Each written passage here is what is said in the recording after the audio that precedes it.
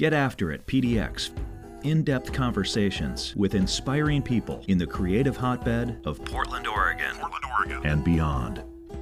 Now, let's welcome the host of Get After It PDX and the co-founder of Y East Wolfpack, Willie McBride.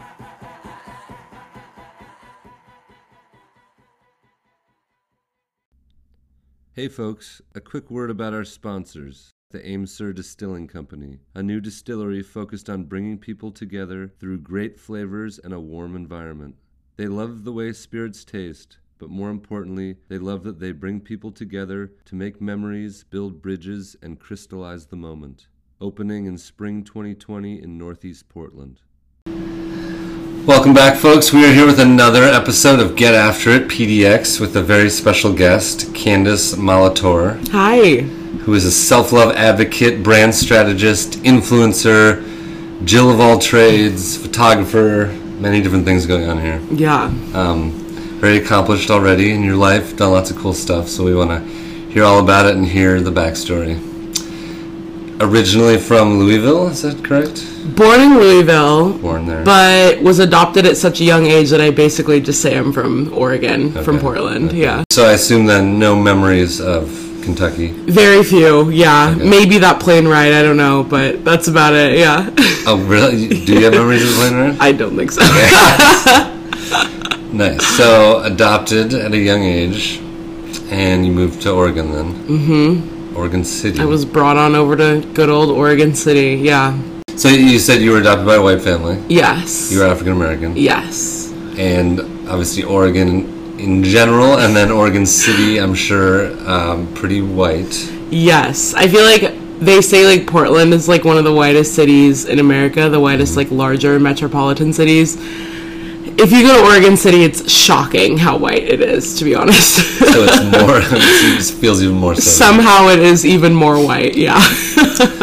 Wow. But so basically as soon as you could remember, that's where you were living growing up. Yeah. I grew up in like the kind of the backcountry woods of Oregon City, like close to Estacada, if anyone kind of knows where that is. And I grew up in this like awesome house that my dad built on the Clackamas River, and my childhood was honestly like pretty idyllic as far as like, you know, what I got up to every day, and my family was obviously, you know, loved me unconditionally, but definitely when I hit elementary school, middle school, I did notice like that I was different and that, you know, I didn't fit in the same way that a lot of the like, you know, like white kids did in my school. Did you have siblings? I did. I have two older brothers. They're quite a bit older than me though, so I was kind of raised as an only child. They're like 13 and 17 years older than me. And were they adopted too, or were they biological? They were not. They're from my dad's like first marriage. Okay. Yeah, so we were kind of just like a big old melting pot of a family, and you know, we made it work. Like it wasn't anything that was different to me, but I definitely noticed like in the like school age that I was different. And so you said, immediately you felt those challenges, but you then embraced your uniqueness. Yeah, I mean... Is that like a distinct sort of turning point, like a mechanism where you're like, all right, I gotta... Like, this is so difficult, I have to figure out a way through it, I gotta embrace it. Yeah, I think, like, in the beginning, it's hard. Like, no one wants to be different, especially middle school age. You know, you just want to fit in. You want to wear the same clothes. You want to have the same hair, like, as everyone else does, the rest of your friends. But there was a point where I was like, well... You know, I don't look like any of those girls. Like, I have bigger thighs, and my hair is way curlier and crazier, and I feel like if I didn't embrace those differences, they probably would have broken me down. Yeah. So it was almost like a fight or flight response to just being surrounded by kids who didn't look like me and not feeling beautiful all the time. You know, and it didn't happen overnight, but eventually I just kind of had to make the decision that I really did need to embrace my differences. Were there any other kids who looked like you at all? I'll put it this way, I was one of 4 in my high school, so not even my graduating class in my entire 2,000 student body high school. 2,000 One kids. of 4. One of 4 African American. Yes. Yeah. We had a better range of Hispanic students, but it wasn't great. Yeah. It's just not... It's just not a thing in Oregon City. A lot of Oregon, yeah. Yeah, Wow. yeah. And so what did you feel like, I'm sure they did, of course, in some ways, but were people treating you differently, or like, was it this obvious, like, I'm sure that with the hair thing too, people were like, oh, your hair, like, yeah, wanted to touch your hair. Yeah, there were definitely times where I felt tokenized. I have braids now, but I didn't back then. I would just like relax my hair so it would be like as straight as I possibly could, and that was another thing, was just like trying to assimilate to that. I ended up damaging my hair like to the point where I had to keep it in braids for a long time after high school, but that's, a whole other story. But yeah, I mean, there were definitely times where I felt tokenized, or was just kind of, I don't want to say the butt of the joke, but I definitely experienced microaggressions, things that I look back on now and realize were not okay. But at that point, like, you're 16 and you just want to, have a boyfriend and, be cute and have friends and fit in. So, looking back, it was definitely something where I'm like, oh yeah, that was not the greatest experience, or I do remember that comment. But, back then it was more about, I just need to like do me and embrace myself, and I guess just kind of rock what I've got to the best of my ability. As a 17-year-old. Yeah. And so, like, straightening your hair basically to look like the hair of the girls around you. Yeah, to not have to deal with the coils, to not have to deal with, brushing it out, and just, one, making my life a little bit easier, because none of my friends could relate to the struggle of wash day, detangling, hot combs. They didn't so really you felt know. Like your hair was more similar to them, then there was more relatability. Yes, absolutely. Yeah. Nice. And did you talk to your parents about this stuff? Like, were they... I mean, obviously there's that dynamic of, like, they're white, you're African American. Is there, like, was that on their radar? Was that... Absolutely. They knew your environment. Yeah, I mean, so...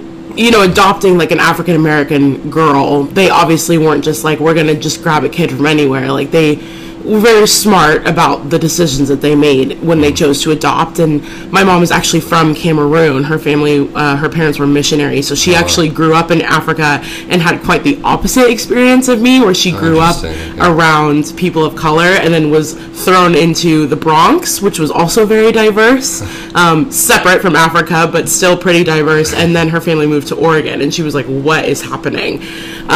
So she definitely was kind of like a guiding force behind, all of my insecurities, to steer me in a more positive direction, I would say. So, I mean, she obviously got the, like, if you want your hair this way, we can do it this way, whatever's going to make you feel better. But they were there for me when I was going through everything that I was going through. Yeah. I never felt like they couldn't relate to me. Mm-hmm. You didn't feel that? I felt like they could hear me, maybe, is better. Yeah. And they could understand where these insecurities and where these thoughts were coming from, for sure. Mm-hmm. And they were as supportive as they possibly could have been through all of it. Yeah. So what... You said you were getting into, like, some beauty stuff and fashion in high school, as a lot of girls are, guys too, maybe. What else were you into in high school? Like, and if somebody asked you in high school, like, what do you think you're going to be when you quote unquote grow up? What do you think you would have said? I thought I wanted to be a nurse in high school. Really?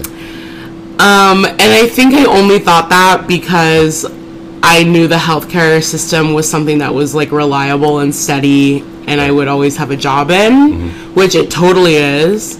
And I don't knock anyone for going into that profession. I personally can't deal with blood, so I don't know why I thought that was going to be a path for me.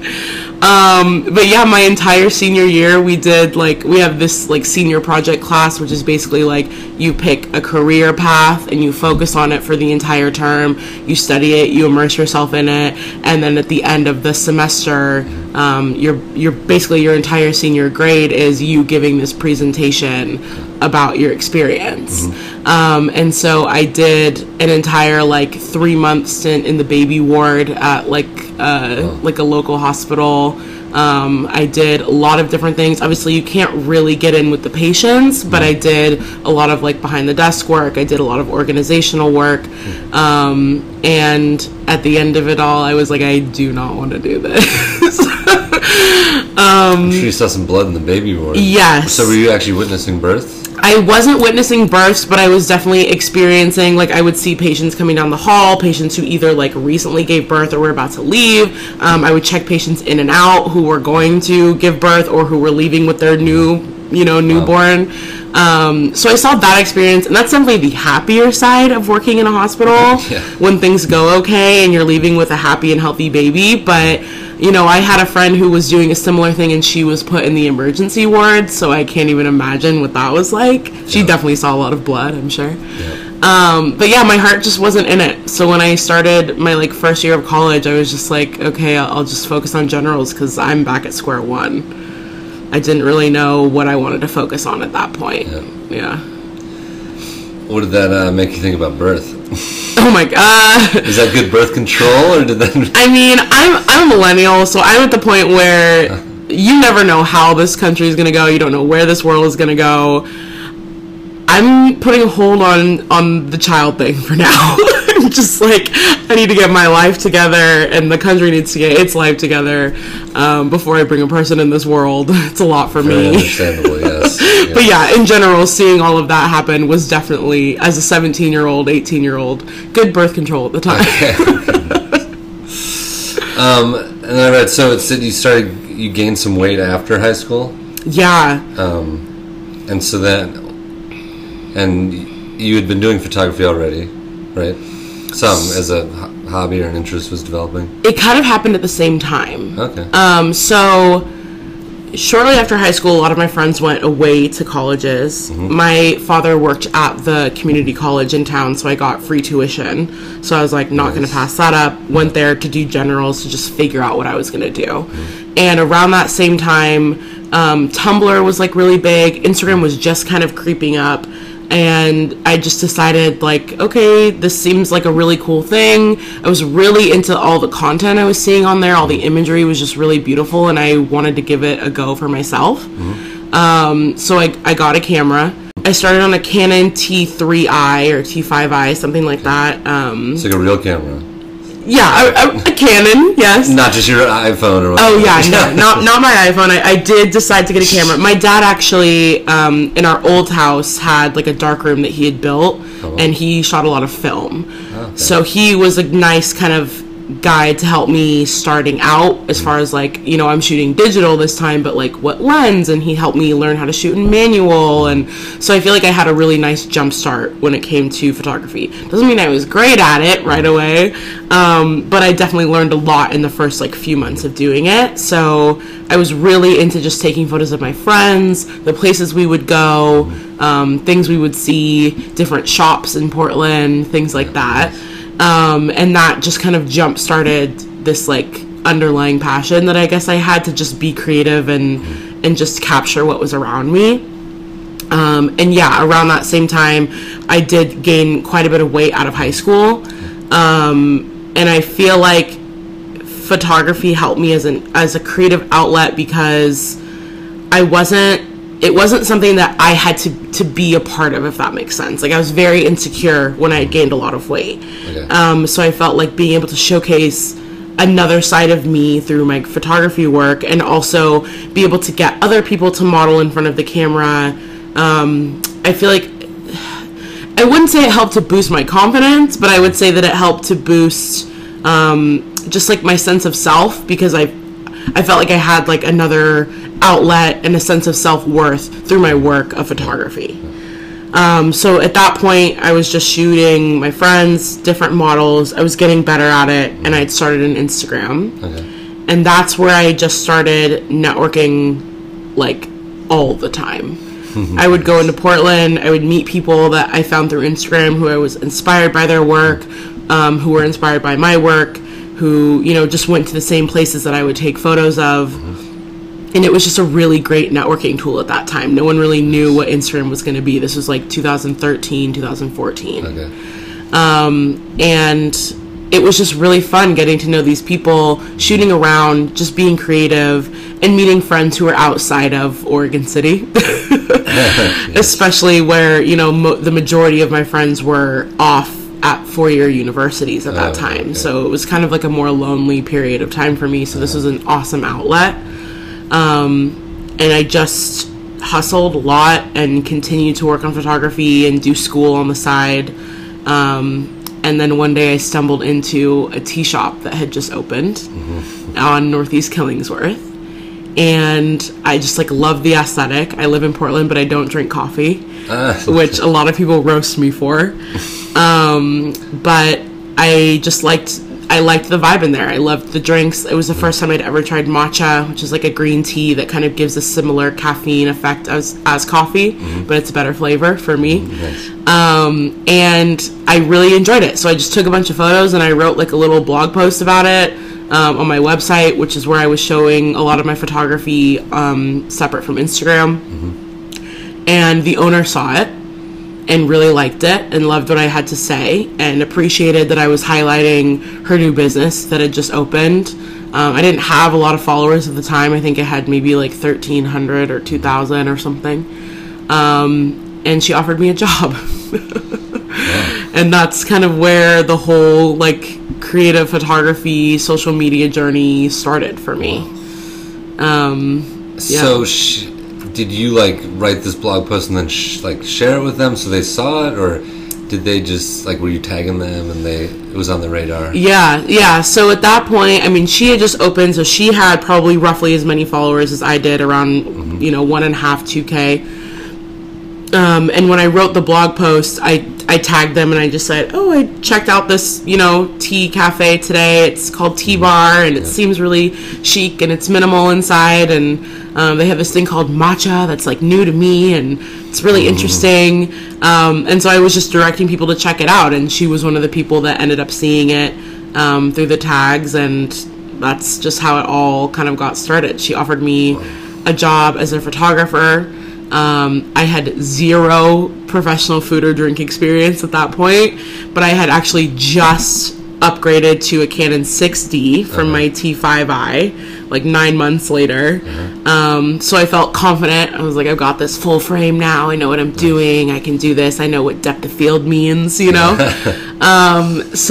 I said yes, and we just kind of decided on a workflow that was gonna be good for us. And I was coming in weekly and shooting social media content, and then she would post it on their Instagram or do whatever with it, and that was just kind of how it began. And I mean, at this point now it's grown quite a bit. We had one shop there. I'm still with them 4.5 years later. Nice. We had one shop. We've grown to 4 shops around Portland, and I manage the entire social and do community outreach for them, and it's helped me get jobs, meet some awesome people that I probably otherwise would not have met, make great connections, and I owe her a lot for that, for reaching out and taking a chance on a girl with a Canon. How many photos were in that first blog post? I still have it up, actually. I think there were maybe 4 or 5. Okay. It was just like a little recap, like it was just like a shot of your drink and a shot of the interior. At that point there were like fun like magazines along the bar, so I think I highlighted that. But there were maybe 4 or 5 images from that first visit, and that was enough to sell her, nice. To hire me, I guess. Wow. When you were like in high school and before even, maybe, were you going into Portland like as a source of culture and excitement? Yes, and I think my parents were really the ones that pushed that a little bit more than even I did. Like, hey, get out into a more city environment. Yeah, I mean, first of all, there's no one in Oregon City that does black hair. No one is educated on it at all. So from the age of 7, I was going into Portland to get my hair done. And I was, I don't know if you've seen Barbershop, but like with like Ice Cube and stuff, but it's like very much that vibe where, you know, you go in, you're sitting down, someone's working on your hair, and there are tons of people there to either just hang out, that are selling food in there, that are, you know, just there to be a part of the scene. Because it takes a while to do braids and stuff, right? Yeah. It could be hours. This hairstyle now, these like, I don't know, 25-inch braids that I've got going on here. I found a really fast girl. She'll do it in about 3 hours. But typically, like, hair appointments when I was young would last 5 hours, half a day. It was, it's like a whole thing. That sounds intense, too, sitting there. Exactly. Yeah, getting your scalp pulled on. It's real fun. But, so where would you go exactly? So I went to a few different shops growing up, but the one that I went to in the beginning and ended up sticking with for a really long time is Geneva's. They're still there off of MLK, about a block up from Killingsworth. Okay. And that shop is just like everything. I mean, it was family owned, or it is still. And you know, you just saw like all the generations of family members that were there, either doing hair, walking around, managing the place, talking to everybody. Cool. Yeah, it's just it's a vibe for sure. But yeah, so my parents took me into the city to get my hair done. And then from there, it was just, you know, they would take me to see plays. My mom was a drama teacher and an English teacher, so she definitely wanted to make sure I got that kind of culture going. Yeah. You know, they'd take me to the art museum. They'd take me to restaurants down there. I was about to ask, like, yeah, do you see art and be inspired by other photographers or other artists? A little bit. I mean, I was mostly just inspired by seeing my dad be so hands-on with his own photography. Mm-hmm. I like loved that he, you know, when I was really young, when we were in our old house, would, you know, develop the photos. I remember being young and having to knock on the darkroom door before I could come in, you know, so I didn't like ruin the images. And then when we, you know, moved and obviously the digital age came in, he would make his own prints at home. He had like a giant printer and, you know, he would hang his own stuff in our house. And, I think that really inspired me, but obviously I'm inspired by, you know, so many different facets of artwork. But yeah, we would definitely take a little extra time in the photography section of the art museum and things like that. What was he shooting subject-wise? He did a lot of landscape. Okay. So, you know, we were, you know, out in the country, so he would do like these like crazy old barns that would be abandoned. Mm-hmm. Obviously there's like a lot of like grass and river landscape shots. He would do a lot of black and white. He would shoot us, like the family, things like that. But yeah, he was mostly a landscape guy. That sounds inspiring. Yeah, it's really cool. So you said towards the end of high school, as you were getting into the photography, you gained weight and were a little bit more self-conscious about your physical appearance. Yeah. Was that a new thing, or had you been self-conscious about your physical appearance or your body in high school? Definitely in high school, probably even middle school. Mm-hmm. I feel like middle school is when everyone's very aware of how different they are, and whether you choose to embrace it or not, you're just more hyper aware. Everything's changing, you know.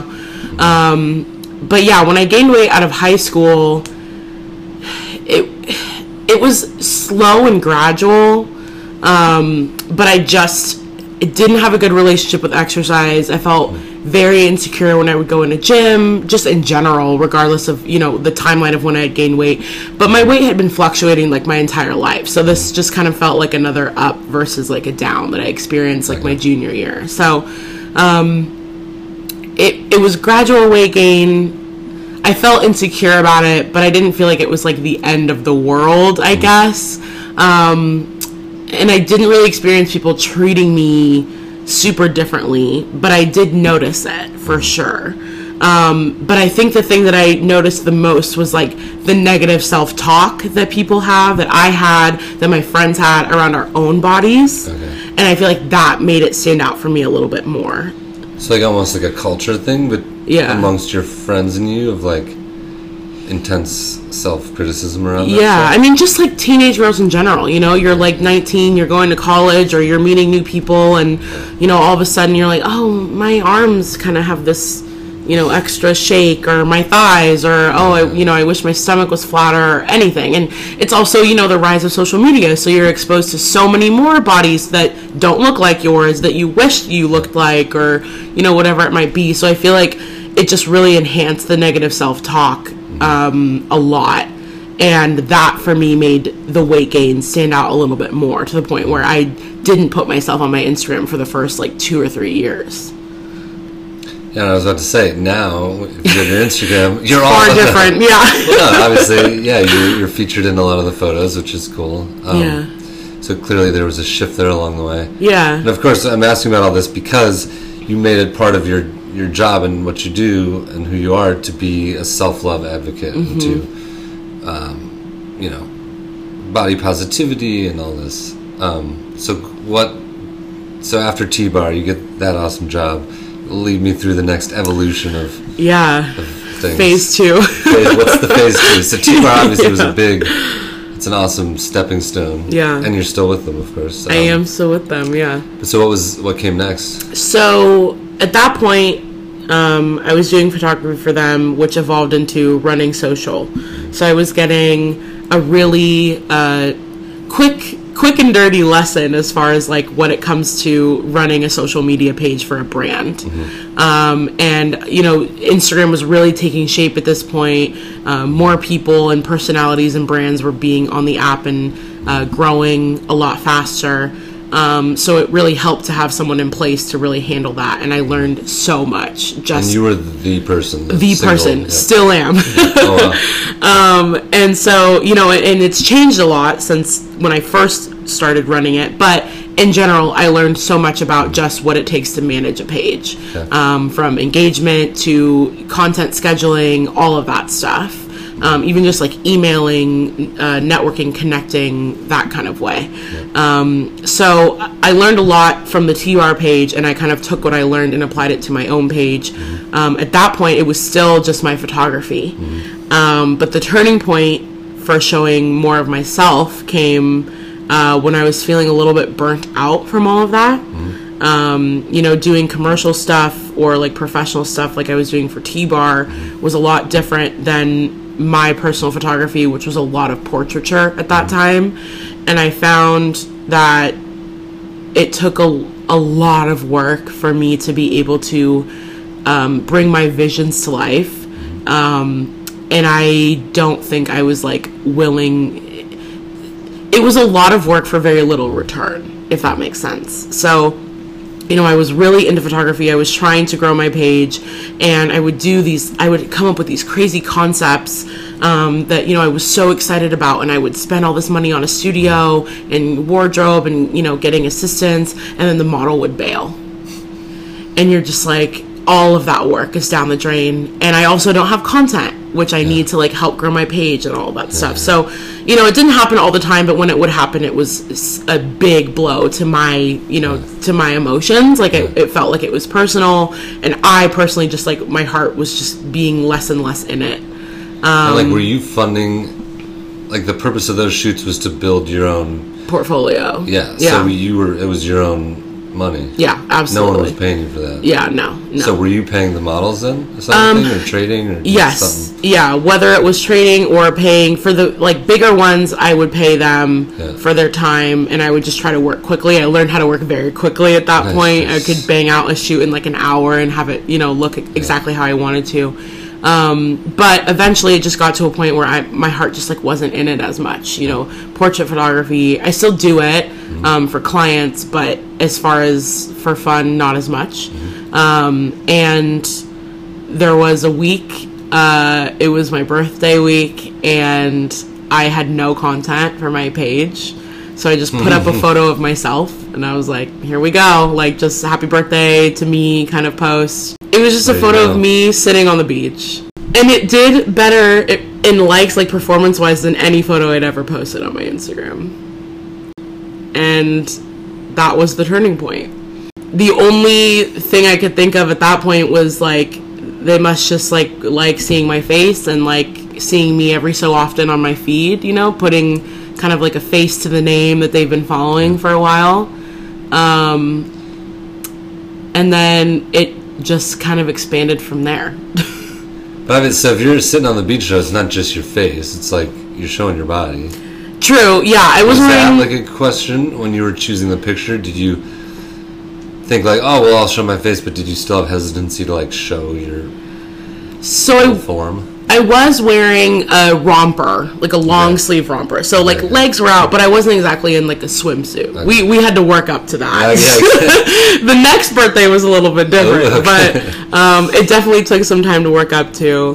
But I think people just genuinely liked seeing me, because, you know, they follow this page for a while, they see all these models kind of like going through, and maybe it gives them some inspiration in terms of styling or just in general. But I think actually seeing the face of the person creating all of that content, you know, it makes it a little less mysterious, and they feel like they can make more of a connection that way. Yeah. So that was my reasoning for maybe why it had performed a lot better. Mm-hmm. And then it just went from there. So, I mean, in short, I started just showcasing myself every so often. You know, I would sprinkle some photos of me in there, and every time they just did so much better.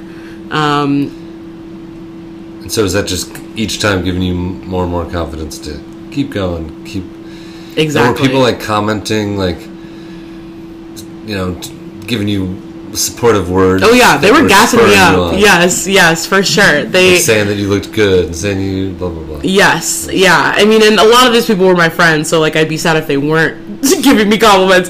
But yeah, I mean, showcasing myself and then getting positive feedback on that did inspire me and make me more confident to show more.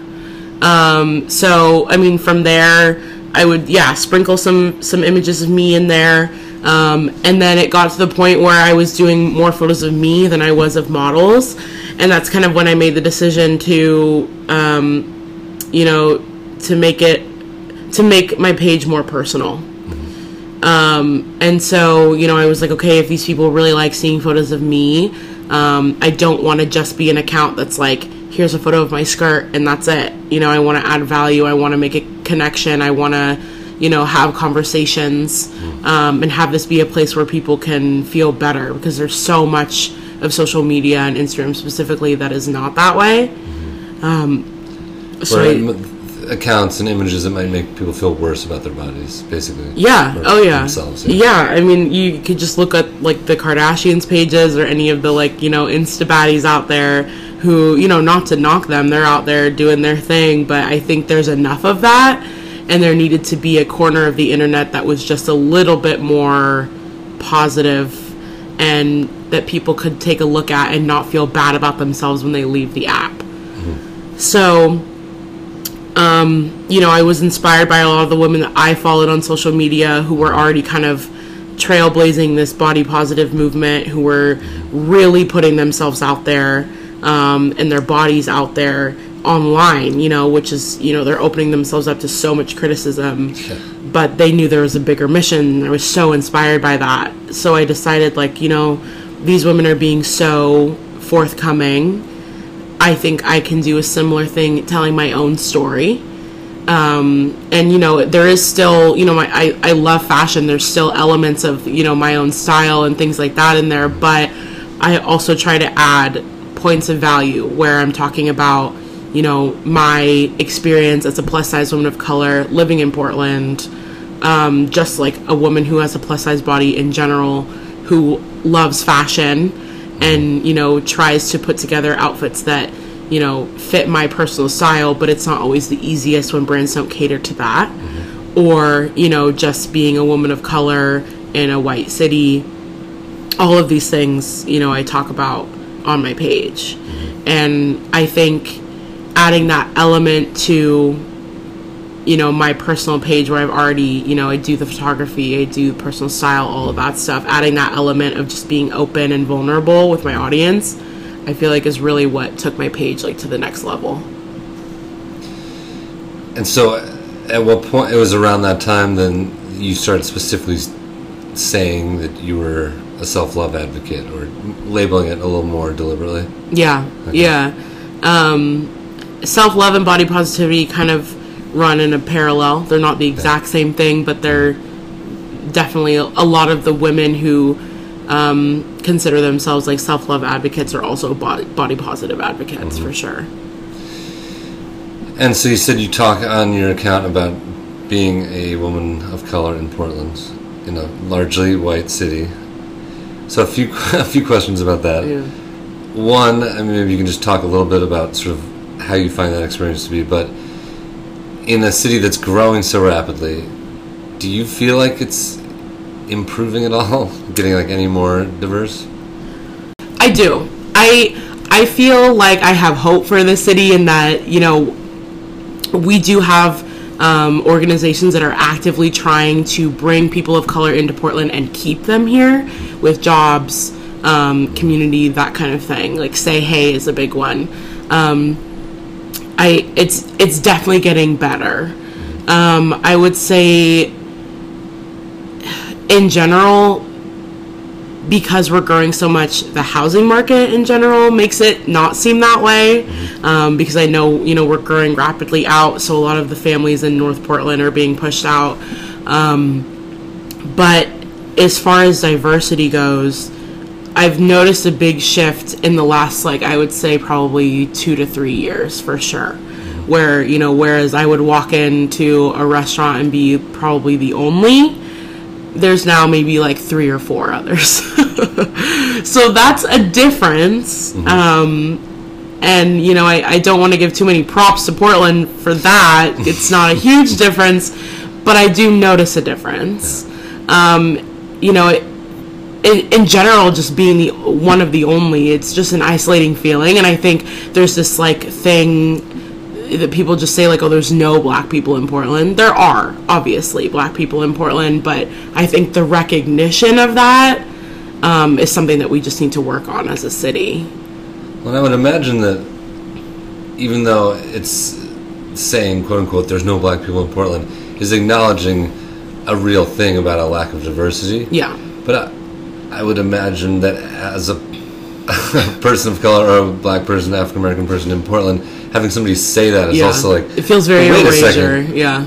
So I don't live here. Yeah. Right. Like, yeah. There are black people here. Yeah. It's just the ratios aren't what as we good as are you might wanting, or you see in other cities and places. Exactly. Yeah. So the same in itself feels almost like an erasure, but in general, you know, we're getting there. Remember that big billboard by that rapper? Amine. Yep. That's it. Yes. Yes, there are black people in Portland. Yeah. I thought that was a good. He's funny. He's hilarious. I actually shot one of his shows once. Really? This is a side topic, but yeah, he did like the Roseland Theater, like I think right before he like took off to LA. It was almost like a farewell. Oh, he was in LA now? I think he's probably back and forth. I saw him at a movie like a few months ago. He was getting pretty big. Yeah, I know. I don't know if he's working on an album now or not, but he's super dope. So you and Kate Hurley have teamed up for some fitness-based stuff. She's a big fitness person guru in Portland. Yeah. So I saw you guys have been doing some stuff together. Yeah, tell us about that. Kate is super dope. So she has an app that combines movement with meditation. So she has all these workouts all over. It's on her website, but you can access it through your phone, and now the Apple Watch, which is super cool. But each workout, you'll work out for maybe 20-30 minutes, and then at the end you'll meditate. And the combination of movement and meditation helps you feel a little bit more grounded when you actually sit down to do the meditation. The workout takes away a lot of the like antsiness that people feel when they have to just sit and be still for 10 minutes. And the 10 minutes of meditation, I mean, there's so much research and science behind it to back it up, but it helps with anxiety. It's one of the only things that can actually remove stress and like trauma from the body. And it's amazing. So I've actually been working with her for the last like 2 years. We were working up until about June together. And so I helped her with strategy, content, in the beginning stages of her business. So it was just really awesome watching it all grow. Okay. And yeah, in the midst of all that, we actually filmed 2 workout videos together. So I'm featured in I'm featured in 2 videos. One is more of a like lower impact workout, and the other one is called the Self-Love Sweat Fest, and it is high intensity, 20 burpees, high intensity, like so high intensity. Yeah, that's good. But yeah, she's awesome. She kicks my butt every time, and yeah, I loved working with her. She's amazing. What are sort of your basic tenets of self-love, so to speak? Like, if somebody was struggling with body imagery, or comparing themselves to somebody else, or whatever it is, and you had to sort of advise them on some steps to take to sort of try to counteract some of the negative self-talk, what would, or do people reach out to you like that and ask for your specific advice? Or? Yeah. I think the first thing that people should kind of take inward as they go through this self-love, self-acceptance, body love journey is that it's very much a skill, and it's something that you have to work at over time and continue to work out through your entire life. Is loving yourself. Absolutely. Yeah. And it might sound kind of funny to compare it to building a skill, but it really is just that. I didn't wake up one day and just decide, like, I love my body, I love myself, and I'm just going to love myself forever, and I'm great. There are days I wake up where I feel good, and then maybe in the middle of the day I'm like, not my angle. You know what I mean? But it's the skill is to get past those thoughts and to realize that you are more than those thoughts, and more than that bad angle or that jiggle in your arm or whatever, and realize that you are worth and worthy of so much more than speaking to yourself in such a negative way. And so, where, I might have a couple of those thoughts a day, I feel like working at that self-acceptance has taught me how to get over those thoughts. Mm-hmm. So, that's the first thing, is just kind of recognizing that. The other thing that a lot of people can do is just to, like, really purge some negativity out of their life, starting with their social media feed. I think a lot of people, like, follow people that don't make them feel good, or even just, like, hate follow some people where, you feel like you have to follow them because maybe they're, like, a friend or a family member, or because everyone else is following them. I'm sure there are some people that follow the Kardashians just because they're the Kardashians. You don't actually have to follow any of those people. You are in charge of who you see in your feed every day. And if those people aren't bringing you joy, and if you leave feeling terrible about yourself when you close that app, whether it's Instagram, TikTok, YouTube, whatever, unsubscribe, unfollow, mute, take that stuff out of your line of sight, because it's only going to make you feel negative and less than every time you see it. And that should not be your experience. So,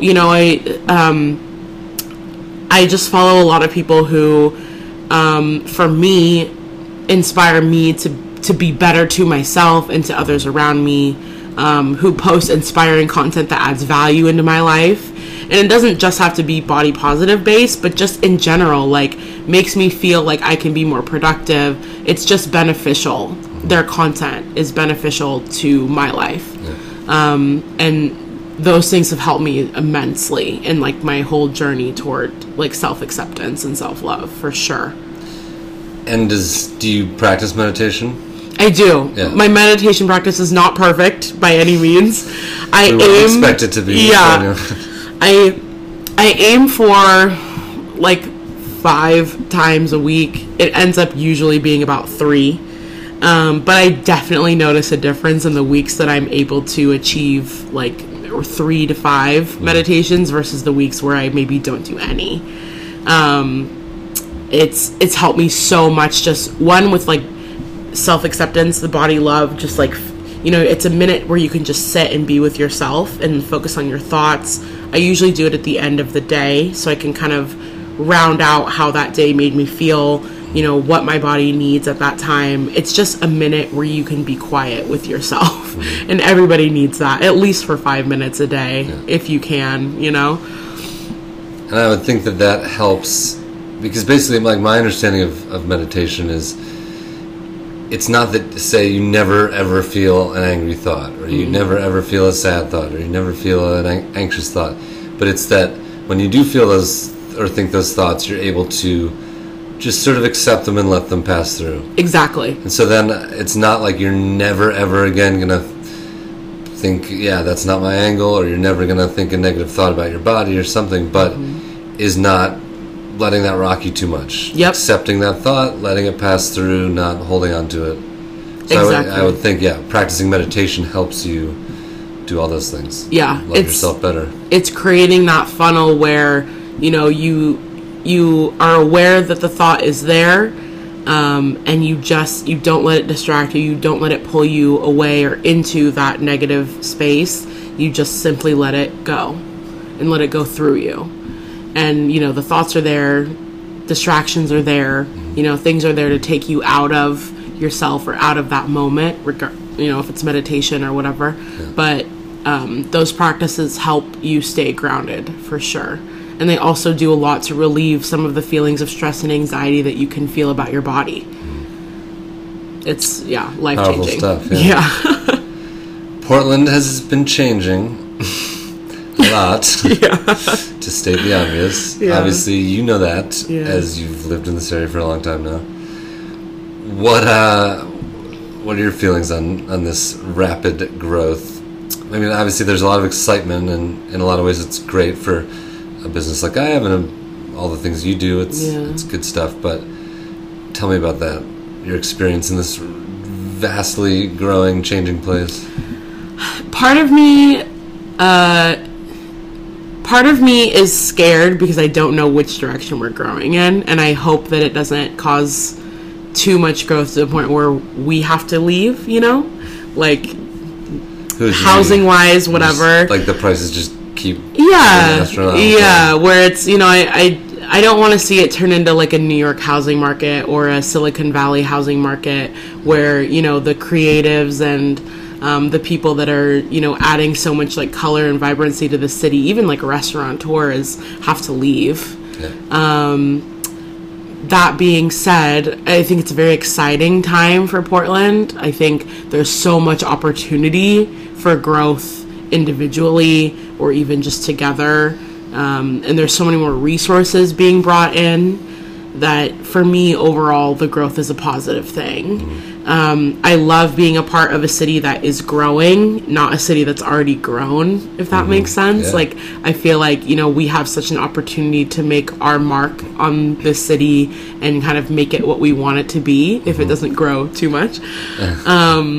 And, you know, it's exciting. I mean, I love being part of a city that is just evolving and shaping it into what we kind of want it to be. And, you know, I love that, you know, new businesses are popping up. There's more opportunity for people to make connections. It's, in general, I'm excited about it. Cool.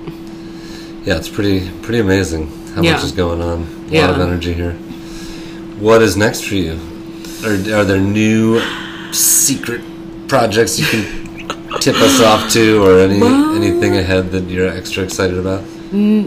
The majority of my secret projects came out in January, so I did an Adidas campaign, and that was super cool. Well, tell us about that. So Adidas is just a brand that I really admire. I mean, in Portland in general, we have so many of these like giant brands that are based here, have a hub here, which is so cool. And Adidas for me is in one of them, just because I feel like their women's wear lines are just a little bit more geared toward my personal style. And I just like really love what they do in terms of making women feel strong and portraying women as strong. And so their team somehow found me through social media. I'm like, I asked them specifically, I was like, how did you find me so I can keep doing that? Yeah, really. But they found me and they invited me to be part of this campaign with their new tight. They came out with a running tight that was like a 2.0 version of what it once was.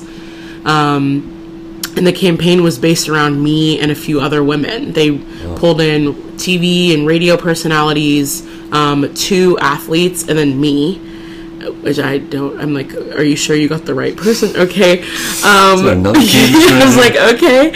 And so we did like an all-day shoot, and they focused on me as like the lifestyle kind of everyday girl, going from, you know, her morning routine to work, to the gym, to T-bar, we did film in T-bar, and then to, you know, working out and just being super like badass in this like running tight. And it was super fun. I loved working with the crew. Yeah. Everyone was awesome. It made me feel so comfortable in front of the camera. It's the first time I'd ever done anything like this. And it was like a video campaign, and it ran through social for probably like 2 months. I think I'm like just now seeing the tail end of these, but yeah, it was great. It was an awesome experience, and I like hope that they hire me for something again. If you're listening, yeah, put it out there, put it out in the world. So yeah, that all launched in January. It was really awesome, and that was probably like the last of the secret projects. Who knows what's coming in the pipeline? But it's my birthday in like 2 weeks. So I'm off to Phoenix to get some sun. Nice. Yeah, much needed. Yeah, in this climate right now. Yeah, the big 2.5. So wow, you're really getting old. Geez. I know. Yeah, my walker is in the mail. It's coming. 2.5. Wow. Well, congrats on all you've accomplished in 25 years. Thank you. It's really amazing. Thanks. We're actually winding down here. Oh, wow. This has been awesome. We want your advice. We ask all the guests this. Okay. So clearly you're doing lots of badass stuff. You're following passions. You've discovered what those were over the years and followed your heart and had some awesome opportunities come into your path. Some people don't know what their passions are. Some people do and don't know how to go after them, or they're scared or holding themselves back or whatever. So what is your advice for people both of any age who are trying to find that path, the passion? I think my best advice is to be patient. I think a lot of people think, you know, especially seeing things on social media, they think I've got to have it figured out right now. I've got to dive into this and I have to be all in, and, you know, failure is not an option for me because it doesn't appear to be for anyone else on social media, and I've just got to figure this out now and do it. I thought I wanted to be a nurse out of high school, and up until basically like college. And I think if I had followed that path, it would have been fine. It would have been safe, but I don't think I would have been very happy in it. And I am grateful that I was patient with myself enough to explore new things, to pick up a camera, try a new hobby, and, you know, it ended up being something that turned into what I'm still doing to this day, you know? And I think a lot of people find their passions and think that that's the only thing. I think there's room for so many passions. Some people find their passion at 45, you know, and have a career change and go with that. So I think just being patient with yourself and knowing that it's a long game. It's not something that's just going to be, you know, happening overnight. And I think if you enjoy the ride and explore and experience, you'll be a lot happier, like, at the end of it, you know, when you really find that thing or things that really drive you, you know. But definitely, like, being patient with yourself throughout the journey and knowing that you know yourself and you know your heart and you're going to get there. It just, you know, takes a minute. So enjoy it. Well, and it goes back to the meditation idea again, which is because, yeah, like you said, you could find a new passion at 45 and you have no way of foreseeing that or telling, you know, predicting the future. So really you just have to be present with where you're at and accept what comes and be open to what comes, because you never know. Yeah, exactly. Did you have any stumbling blocks along the way? Oh, I'm sure. I mean... Well, so obviously some people have, like, acute things that were like, oh, there was this one thing that was, like, a pivotal point where it made me want to quit or whatever. And actually our last guest last week, great artist, Benjamin Ewing, he... Love him. Yeah, amazing. He was great. He was saying, he was like, no, you know, there wasn't any, like, super specific times or any big things. He just, because he said challenges come up every single day. Yeah. Mini failures, so to speak, come up all the time, and it's about how you deal with them on a regular basis. Exactly. In certain ways, yeah. All the time. I mean, whether I've had clients scream at me, I've had miscommunications where things that you think are going to happen don't happen. I've had job opportunities that then just like vanish into thin air. There are so many things along the way that are just there to knock you down, and it's more about how you deal with them and how you're able to just keep moving forward and learn, most importantly, learn from those experiences so that they don't happen again. Yeah, I mean, I feel like if I quit the first time my camera broke or I dropped a lens or things like that, you know, like I would definitely not be where I'm at. And it's just, you gotta just keep going, being patient with yourself and knowing that you're gonna be better, you know, the next time. Sweet. Well, thank you so much. I appreciate your wisdom, appreciate you chatting today. Thank you for having me. Yeah, keep up the good work. I love your message. It's very, very important stuff. Thank you. We can all use some extra self-love. Yes, yeah. All right, talk to you soon. Thanks. Thank you. This wraps up another edition of the Get After It PDX podcast. For more information about today's guest, including social media links, please check out the show notes for this episode. Thanks for listening. Now it's your turn to get out there and get after it.